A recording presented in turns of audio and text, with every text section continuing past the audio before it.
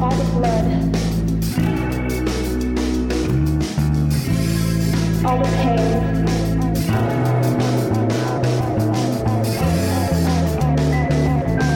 All the blood, all the pain.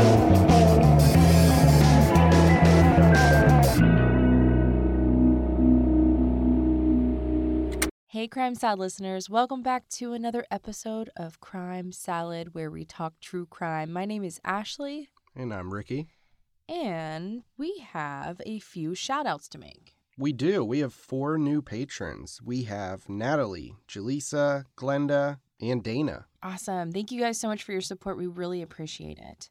So the case that we are covering this week takes us to Raleigh, North Carolina, where Michelle Young, a 29-year-old wife and mother with an adorable toddler and another baby soon on the way, was attacked in her home and left for dead.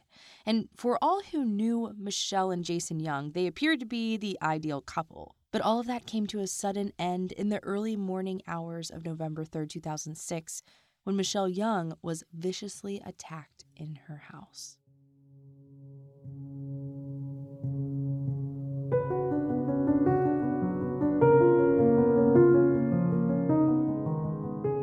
So it was 1:15 in the afternoon of November 3rd, 2006, when Meredith Fisher arrived at her sister Michelle Young's picturesque home on a quiet street in the Enchanted Oaks community of Raleigh, North Carolina. Meredith had previously lived at this home located on 5108 Birchleaf Drive right after graduating from college in New York. And at her sister's request, Meredith agreed to act as a nanny for her niece Cassidy until she was old enough to attend daycare. But Meredith's informal duties went far beyond taking care of Cassidy. She was in graduate school and with the ultimate goal of becoming a social worker with an emphasis in marriage and family counseling. As a result, she informally became the de facto marriage counselor for her sister and her sister's husband. Michelle and Jason Young had a volatile marriage, and they were in desperate need of counseling services. But circling back to that day on November 3rd, Jason asked Meredith to stop by the house and pick up some eBay listings of designer handbags he had inadvertently left on his office printer. He was concerned that Michelle would discover them, and it would ruin the surprise for a belated third-year anniversary gift. Jason's original anniversary gift of a greeting card with a $25 gift card inside to Starbucks wasn't well received. Michelle was also unhappy that her husband was out of town on business for their anniversary. In fact, this was just one of the many issues in the Youngs' troubled marriage. So on that day when Meredith arrived, she remembered that she had given her house key to a dog walker the week prior. But to get in, she remembered that she had access through the garage. She opens the garage door, and she's so surprised to see that her sister's silver Lexus is sitting in the garage. Michelle should have been at work that day, and Cassidy, her daughter, should have been at daycare. She walked to the door, and she was greeted by Mr. Garrison, the couple's friendly black Labrador. He seemed anxious, but happy to have afternoon company. It was only after meeting Mr. Garrison, Meredith noticed that Michelle's purse and her wallet were on the floor by the stairs. She called out to her sister, but there was no answer. The stillness in the house was unsettling until she came across something that she couldn't quite process. As she arrived at the top of the stairs, she saw tiny red footprints all over the floor in Cassidy's bathroom and in the hallway. Meredith still wasn't registering any danger, just kind of noticed it. According to the book Murder on Birchleaf Drive, written by Stephen B. Epstein, Meredith thought that her niece maybe gotten into paint or her sister's hair dye. She never could have imagined the truth as she continued to walk towards the master bedroom. There, she saw more red spots and red splashes across the walls and all the way up towards the ceiling. From the doorway, she noticed that half of the white bedding was also covered in a thick red substance that Meredith was now fearing was blood. She noticed the red liquid soaked through the comforter on Michelle's side of the bed and red splashes of color on Michelle's pillow. That is when Meredith connected the blood with the tiny red footprints she saw in Cassidy's bathroom and the hallway. Meredith was afraid to look on the floor between the closet and the bed, which was the only area she still hadn't examined. Her worst fear was confirmed when she saw her sister's lifeless body lying face down on the floor with a pillow between her legs. She knew Michelle's head was covered in coagulated blood. As Meredith was reaching for the phone to call 911, she noticed something moving under the blankets on Jason's clean side of the bed. To her shock, out came her 2-year-old niece, who had been hiding under the covers. Cassidy was wearing pink fleece pajamas without feet. She wasn't wearing a diaper, yet she appeared to be clean and dry. Her clean hands and feet added to the mystery given the bloody footprints and hand marks on the bathroom floor and walls. In complete shock, Meredith finally called 911, and she told the operator, "I need an ambulance. It's an emergency. I think my sister is dead. She's like cold and her body is stiff. Oh my God." Okay, tell me what happened, ma'am. I have no idea. Oh my God. All right, stay on the phone with me, please. What's your name? Meredith Fisher. Meredith. And this is the Young address. Oh my God. Meredith, listen to me, please. Yeah. Are you with the patient now? Yes, it's then her daughter. And Okay, how old is the patient? And there's blood everywhere. She's 28, 29. 28. Should I try to move her? Listen to me, ma'am. Yeah. I'm going to tell you what to do, but Okay. you need to calm down so we can help her. You said there's blood everywhere? Yes. All right, is she conscious? No, I don't think so. Should I try to help her? Listen to me, ma'am. I'm listening. Is she breathing? I don't think so. Have you checked? Michelle? She's cold. Okay. Listen to me. Did you see what happened? I don't know. Cassie, come here, sweetie. I'm here with her daughter. Okay. There's like blood footprints all over the house. Okay, With my listen to daughter, me. like her daughter's little footprints. Okay, listen to me. What's your first name? Meredith? All right, Meredith. Yes, sir. Did you see what happened? I just came here on a fluke. I usually, don't come here during the day. Okay. She shouldn't be home. She should be at work. Okay, listen to me. Yes, sir. I'm Did you say, right now. can you tell me why she looks like she's dead? I don't know. I have no idea. There's blood all over the Did you say she's cold? Yes. Okay. Yes. All right, stay on the phone. Okay.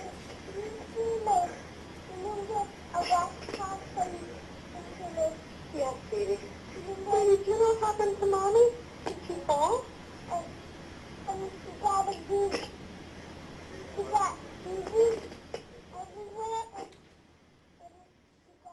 In the background, you may hear the little voice, and that is 2.5-year-old Cassidy trying to explain to her Aunt Meredith that her mommy had boo-boos all over her body. She wanted Meredith to follow her into the bathroom for Band-Aids to help her mother.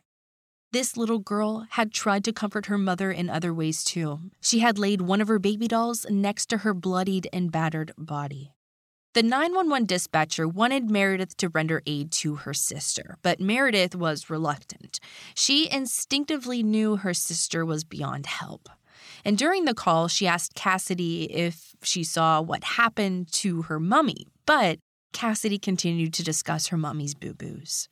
The dispatcher asked Meredith to turn her sister over to render aid, and on the call, Meredith told the 911 dispatcher that her sister was cold and too heavy to move. Once the dispatcher heard that Michelle was cold and stiff, he wanted to preserve the crime scene. He told Meredith to take Cassidy outside, and he connected her with a police officer who had questions for her. Meredith told the police officer that there was blood everywhere upstairs, and Mr. Garrison, their dog, had been freaking out when she first arrived. She told officers that her sister's husband was out of town in Virginia and had asked her to come by. She explained that Jason traveled a lot for business and was heading to his parents' home that morning since it was close to his client's meeting. Right away, police asked if the couple were having any problems, to which Meredith stated, not really. Here and there, they fight a little bit, but nothing too ridiculous." This would turn out to be quite the understatement by Meredith, who seemed to be protective of Jason. Just 2 nights prior, Meredith acted as a referee for a 4-hour-long fight between the couple where Jason complained about the lack of sex the couple were having and his desire to exclude his mother-in-law, Linda Fisher, from his family's upcoming Thanksgiving celebration later that month. Additionally, Michelle was still upset over their delayed anniversary dinner, which didn't go well. But the biggest source of contention was Michelle's desire to turn their 3rd-floor attic into a mother-in-law suite for Linda Fisher. Michelle was 5 months pregnant and wanted her mother, who was retiring soon as a school teacher in Long Island, to act as their full-time nanny.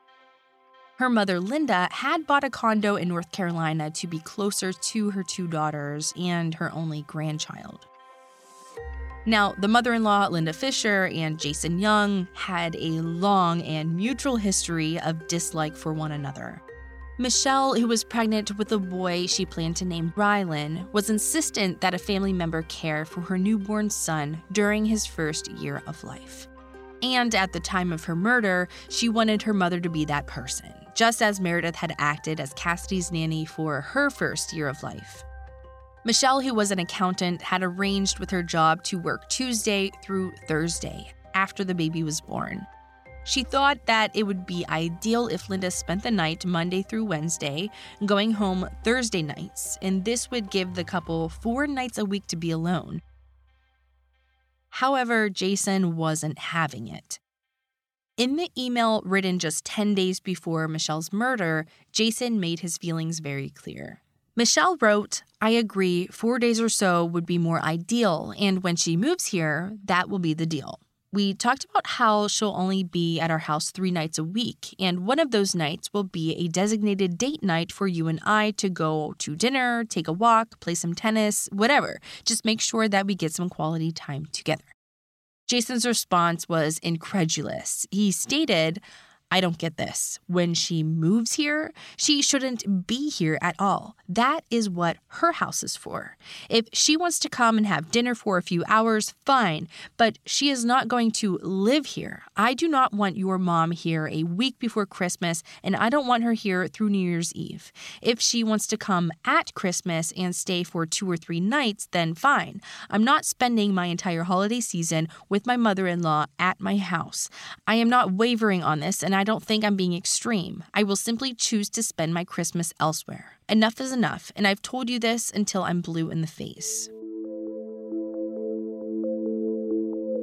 One of Jason's biggest complaints was that Michelle involved her mother in their lives on a daily basis, talking to her several times a day and sharing all of her complaints about their marriage, which Jason felt should stay within the confines of their marriage. Jason wasn't above defending himself to his mother-in-law and often complained that he wasn't getting enough sex from his wife, and he would often make inappropriate comments in front of her that he needed a girl on the side, and then he would be happy in the marriage. Linda tried to talk to her daughter about the importance of intimacy in a relationship, but Michelle complained about the disgusting things her husband would say during sex and the way it made her feel. She wanted a loving and romantic encounter with her husband, and he wanted to recreate his favorite porn movies. Michelle knew her marriage was in trouble and wanted Jason to go to counseling with her. However, Jason said that there was no point in going to counseling until Michelle went alone first, as he felt all of their problems were her problems and not the couple's problems. He would often tell Michelle to fix herself, and then their problems would go away. Linda saw the changes in her daughter the longer Michelle and Jason remained married. Her smiling and extroverted daughter she had always known was vanishing before her very eyes. Michelle had been an outgoing cheerleader in North Carolina State and was now in a shell of her former self. After just 3 years with Jason, she had become sad and withdrawn. The day that Linda learned her oldest daughter had been murdered left her inconsolable. She immediately suspected Jason. The police felt the same way. They were eager to talk with their victim's missing husband. As Jason was traveling, death notifications were left up to Meredith. She knew Jason was planning to visit his mother after his meeting with his client. She had 2 messages to pass along. 1, that Michelle had been found dead, and 2, that police wanted to talk to him immediately. As Jason walked up to his mom, Pat Young's driveway, she and his stepfather, Gerald McIntyre, met him outside. He immediately knew something was wrong. They simply told him that Michelle had been found dead and Cassidy was with Meredith at her condo. According to Pat Young, Jason fell to his feet and was inconsolable. Jason and his mother and stepfather, along with his sister Heather and her husband Joe, drove Jason the 300 miles back to Raleigh. It was almost 11 p.m. when they arrived at Meredith's home. Upon arrival, Jason walked right past Linda into Meredith's arms, hugging her and telling her he was sorry. Then he got into bed with Cassidy and went to sleep. He had been alerted along the way from his friend Ryan that he needed to hire an attorney. The police were asking pointed questions, and it was clear that Jason was their number 1 suspect. Ryan was able to get him an appointment the next Monday with criminal defense attorney Roger Smith. Smith told Jason that he shouldn't speak to anyone without an attorney, not even to his family. Jason took that legal advice to heart, and the next morning, Linda told Jason that the police wanted to speak with him, but he once again told her that he couldn't and wouldn't be talking to anyone until he met with his attorneys first. The police came to Meredith's home demanding to speak with Jason, and again, he refused to talk with them. But he did make some comments that later wouldn't sit well with Linda Fisher. He mentioned he probably wouldn't be able to hang on to the house without Michelle's income, and he would need to sell it at a loss. The second comment that he made was that he hoped that he and Michelle's living will would stand up in court. His comment about the living will related to custody of Cassidy in the event he could no longer care for her. Years earlier, when Michelle and Jason were having their will prepared, Michelle wanted to name her sister Meredith as Cassidy's legal guardian. And since Meredith was single and hadn't finished school yet, Jason insisted that her sister Heather and her husband, who were already married and established, should act as Cassidy's legal guardian. Michelle reluctantly agreed under the condition that they would revisit the issue later when Meredith's life and career were settled. And now for the other comment about affording their home was even more odd in light of the life insurance policy Michelle and Jason had on each other. Jason insisted on taking a $2 million life insurance policy against each other with a double indemnity clause on any death other than natural, which meant that Michelle had a $4.25 million life insurance, which Jason must have known about. And this was more than enough for Jason to hang on to the house if he wanted to. After Jason met with his new criminal defense attorneys, it was their advice not to speak with the police at all. If Jason weren't already the police's number 1 suspect, he now had become their only suspect. Immediately following the funeral, Jason had his sister Heather take Cassidy with her to their home in the southern mountains of North Carolina, more than 4 hours away. Jason also moved in with them and made arrangements to sell the house on Birchleaf Drive. As Jason was building a new life away from Raleigh, police were tearing apart his old life, looking for ways to tie him to his wife's horrific murder. The autopsy left little doubt that Michelle had been brutally attacked as she slept in her bed, as evidenced by the blood-soaked wall and bedding where her head would have been. Michelle fought for her life to no avail, resulting in defense bruising to her hands and arms. The medical examiner surmised that the bruising and scrapes to her hands and forearms were her attempts at deflecting the blows to her head. Michelle's head sustained more than 20 separate blunt force injuries. Lacerations found all over her back and her head, and some severe enough to expose her skull. The repeated blows fractured Michelle's skull in multiple places, resulting in hemorrhage to her brain. The weapon was a heavy, blunt object with a rounded surface. At least one of the blows was that to the front of Michelle's face, knocking out several of her teeth and fracturing her jaw to the extent the jawbone was coming through her skin. However, before she was bludgeoned to death, someone tried to strangle her.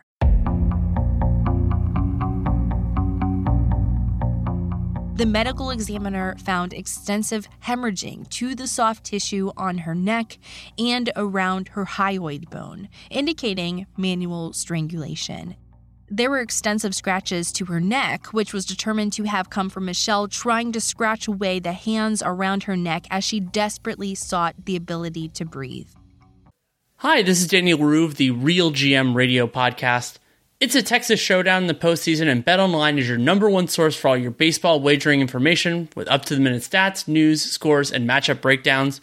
BetOnline has everything you need to stay up to speed on each league championship series all the way through the World Series. And don't forget, BetOnline is where you get the latest game odds, spreads, and totals for the NFL and college football right at your fingertips. BetOnline has real-time updates on statistics, news, and odds. We're serious up betting on football. Head to the website today or use your mobile device to get in on the action at BetOnline, where the game starts. The medical examiner wasn't able to determine the time of death or even a ballpark range, other than it happened hours before Meredith found her cold, stiff, and covered in coagulated blood. Now, the other mystery was Cassidy's condition. The 2.5-year-old who wasn't potty trained just yet. Michelle had dinner with a friend the previous night, one of her former sorority girls, and the wife of the man who warned Jason he needed a criminal attorney. Her name was Shelley Shad. Shelley had just gotten back from her honeymoon, and the two were going to eat Italian food and watch their favorite show, Grey's Anatomy, together after getting Cassidy to bed. Shelley confirmed that Cassidy had been put to bed in a diaper and pink pajamas. Cassidy wasn't potty trained, and she certainly couldn't hold it for 17 hours, which is when Michelle would ultimately be found. Police theorized that whoever had killed Michelle had lifted Cassidy into the bathroom, as indicated by the break in her tiny footprints, washed her up, given her adult cold medicine, which had Cassidy's DNA on the applicator. Now, that adult cold medicine was sleepy medicine, and it would have caused her to sleep heavily until Meredith found her shockingly clean the next morning under the covers on her dad's clean side of the bed. Police wondered what kind of brutal killer would take such gentle care with a 2.5-year-old witness other than someone who loved her. To them, this was just more proof that Jason was their man. Police also noticed that the killer had gone into Jason's closet, made a mess, and left the doors opened. When the forensic investigators closed the doors, they noticed that there was continuous blood spatter pattern on the doors that indicated it was closed during the time of the brutal attack. Police noticed that Michelle's engagement ring and wedding band were both missing from her hand, something she never removed. There were also 2 drawers from her jewelry box missing, leaving behind only costume jewelry.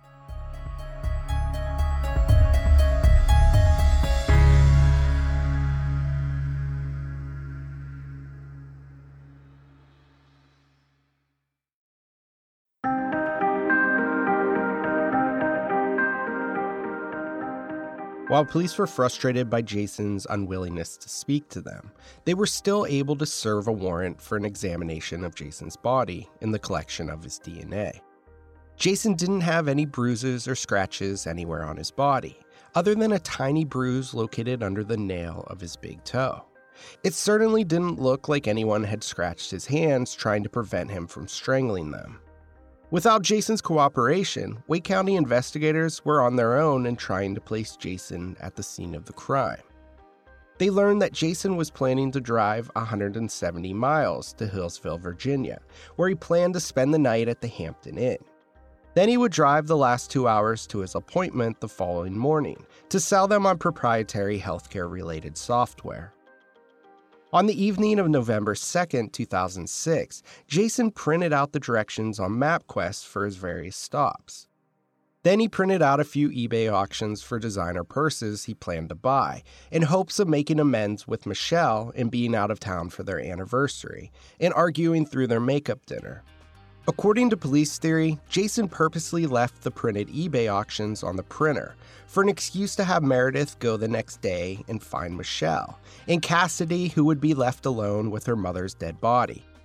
Next, Jason went downstairs and greeted Shelley Shad, declining her invitation to stay for dinner, saying he had plans to eat at Cracker Barrel along the way. He left his house at 7:30 p.m., stopping for gas near his home and filling up his tank. He arrived at the Cracker Barrel restaurant in Greensboro at 9 p.m. It was a bitter, cold night, at just 30 degrees with freezing high winds.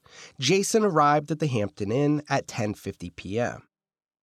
4 minutes after checking in, police were able to see him on security footage heading to his room.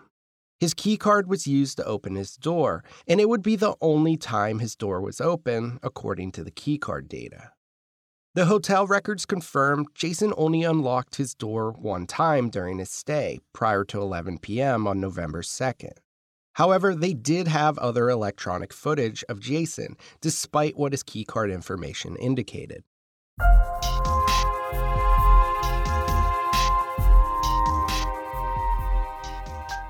Interestingly, an hour later, he would be caught on camera again, heading down a hallway towards an emergency exit that was locked from 11 p.m. each night until 6 a.m. the following morning. After heading down that hallway, he popped back up at 11:58 p.m. in the hotel lobby security footage. He had changed his clothes and was at the front desk asking for a newspaper to check the sports scores. The police found this odd because he had his laptop with him, and he could have easily just checked the scores himself. He wouldn't be seen again on camera until the following morning.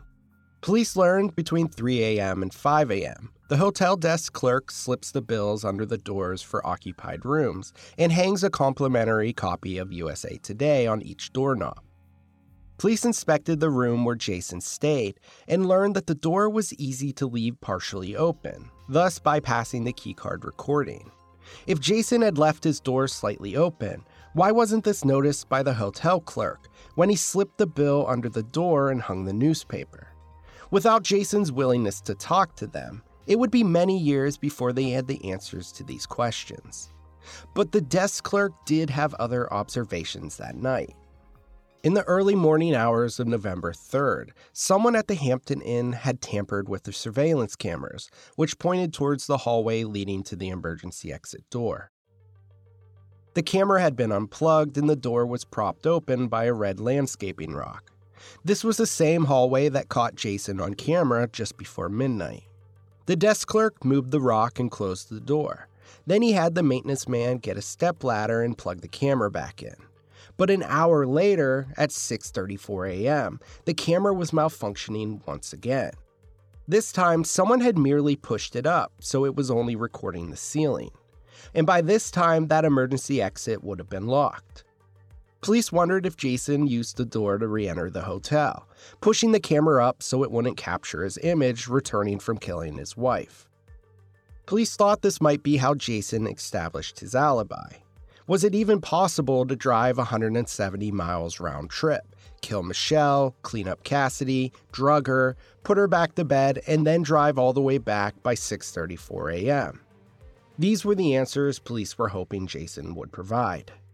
Without his cooperation, they were stuck retracing his footsteps, with the limited information they were able to glean through investigative measures. Their first course of action was to take a road trip. Along the way, police were hoping there would be record of Jason stopping for gas. They knew his 2004 Ford Explorer got 19.5 miles per gallon. There was no way Jason could sneak out of his hotel room, drive back to Raleigh, and make it back to his hotel at 6:34 a.m. on one tank of gas. They had impounded Jason's car hoping to find forensic fibers or blood evidence from Michelle inside the car or the contents of his suitcase. So far, they were out of luck. What he did have were the MapQuest directions he printed from his home computer on November 2nd, and the bill slipped under his door between 3 and 5 a.m., along with the free copy of USA Today given to all guests. That means they had a tight time frame from 11:58 a.m. on November 2nd to 6:34 a.m. on the morning of November 3rd, in accounting for the time it took to get gasoline and murder Michelle. 2 hours into their search, police found their witness.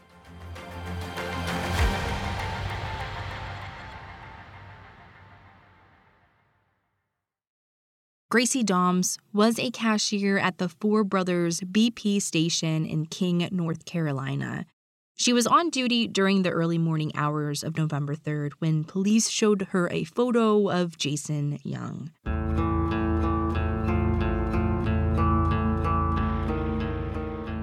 She said that she remembered him getting gas at 5:30 in the morning. She said he pulled his white SUV up to the pump farthest from the store and repeatedly tried to pump gas. When she refused to turn on the pump, he came storming inside, frustrated and angry. He cursed at her for refusing to turn on the pump and threw down $20. He got only $15 in gas before driving off angrily. This would be perfect timing and the perfect amount of gas to get him back to the Hampton Inn by 6:34 a.m., which was around the time that the camera had been pushed up towards the ceiling at the hotel. Police were slowly building their case. Next, they talked with his client he met that morning. They discovered that Jason was 30 minutes late to his appointment. He apologized and told him that he got lost, despite having clear printed directions to his appointment in his car. En route to his appointment, they knew he made several phone calls, including one to Michelle's office and another to her cell phone. Both went unanswered. Then he made a call to Meredith asking her to pick up the eBay printouts at the house. When he failed to hear back from her, he called his mom and asked her to call Meredith to remind her to get the printouts. And Meredith would later tell police that this was the first time she had ever received a phone call from Pat Young, Jason's mother. Jason made another call to Meredith at 1:37 p.m., leaving a second voicemail reminder.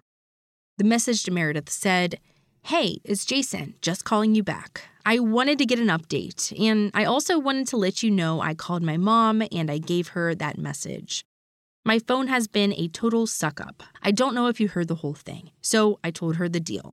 I think she's going to try to call you. I tried to call Michelle, but not super aggressively because I want to find out for sure if you've taken those papers or not.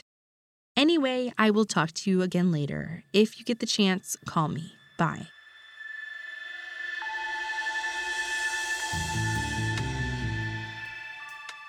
Now, Jason wasn't having any luck getting a hold of Meredith or Michelle that morning. But he was having luck getting a hold of one of Michelle's sorority sisters in Florida. That person was Michelle Money. Soon, it would be very clear that the two were engaged in a not-so-secret extramarital affair. In fact, Jason had recently admitted to one of their mutual friends that he was in love with Michelle Money and she was in love right back. Michelle Money quickly admitted to the affair and was more than willing to provide details. Now, remember that anniversary Jason had recently missed? The one he was trying to make up for with a surprise designer purse? Well, it turns out Jason wasn't out of town on business, as he told his wife, Michelle. The only person out of town that week on business was Michelle Money's husband. And as a result, Jason and Michelle were able to spend what she described as 3 glorious days together in a non-stop sexual affair. But she wasn't the only affair Jason was having with one of Michelle's friends, and she wasn't the only person Jason had recently had sex with. And I know you want to hear more, but this is where we're going to conclude our episode for this week. In part 2, we will bring you the conclusion to this case, which ultimately took 6 years, 2 criminal trials, 1 civil trial, and 1 custody battle to bring to a close.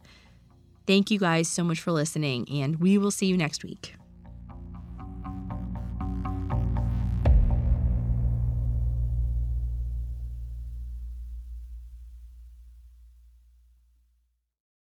Crime Salad is a Weird Salad production. Are you kidding me? That was perfect.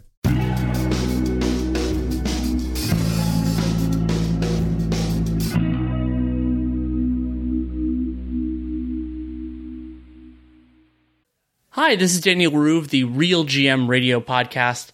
It's a Texas showdown in the postseason, and BetOnline is your number one source for all your baseball wagering information with up-to-the-minute stats, news, scores, and matchup breakdowns. BetOnline has everything you need to stay up to speed on each league championship series all the way through the World Series. And don't forget, BetOnline is where you get the latest game odds, spreads, and totals for the NFL and college football right at your fingertips. BetOnline has real-time updates on statistics, news, and odds. We're serious up betting on football? Head to the website today or use your mobile device to get in on the action at BetOnline, where the game starts. On a summer night, Douglas Wag Jr. lay motionless across a strip of railroad tracks before being struck by an oncoming train. I'm investigative journalist Delia D'Ambra, and my investigation into exactly how Doug died took me into the depths of a bizarre mystery. It was really hard to understand what was fact and what wasn't. A mystery that has led me from one suspicious death to another. Listen to Counterclock now, wherever you listen to podcasts.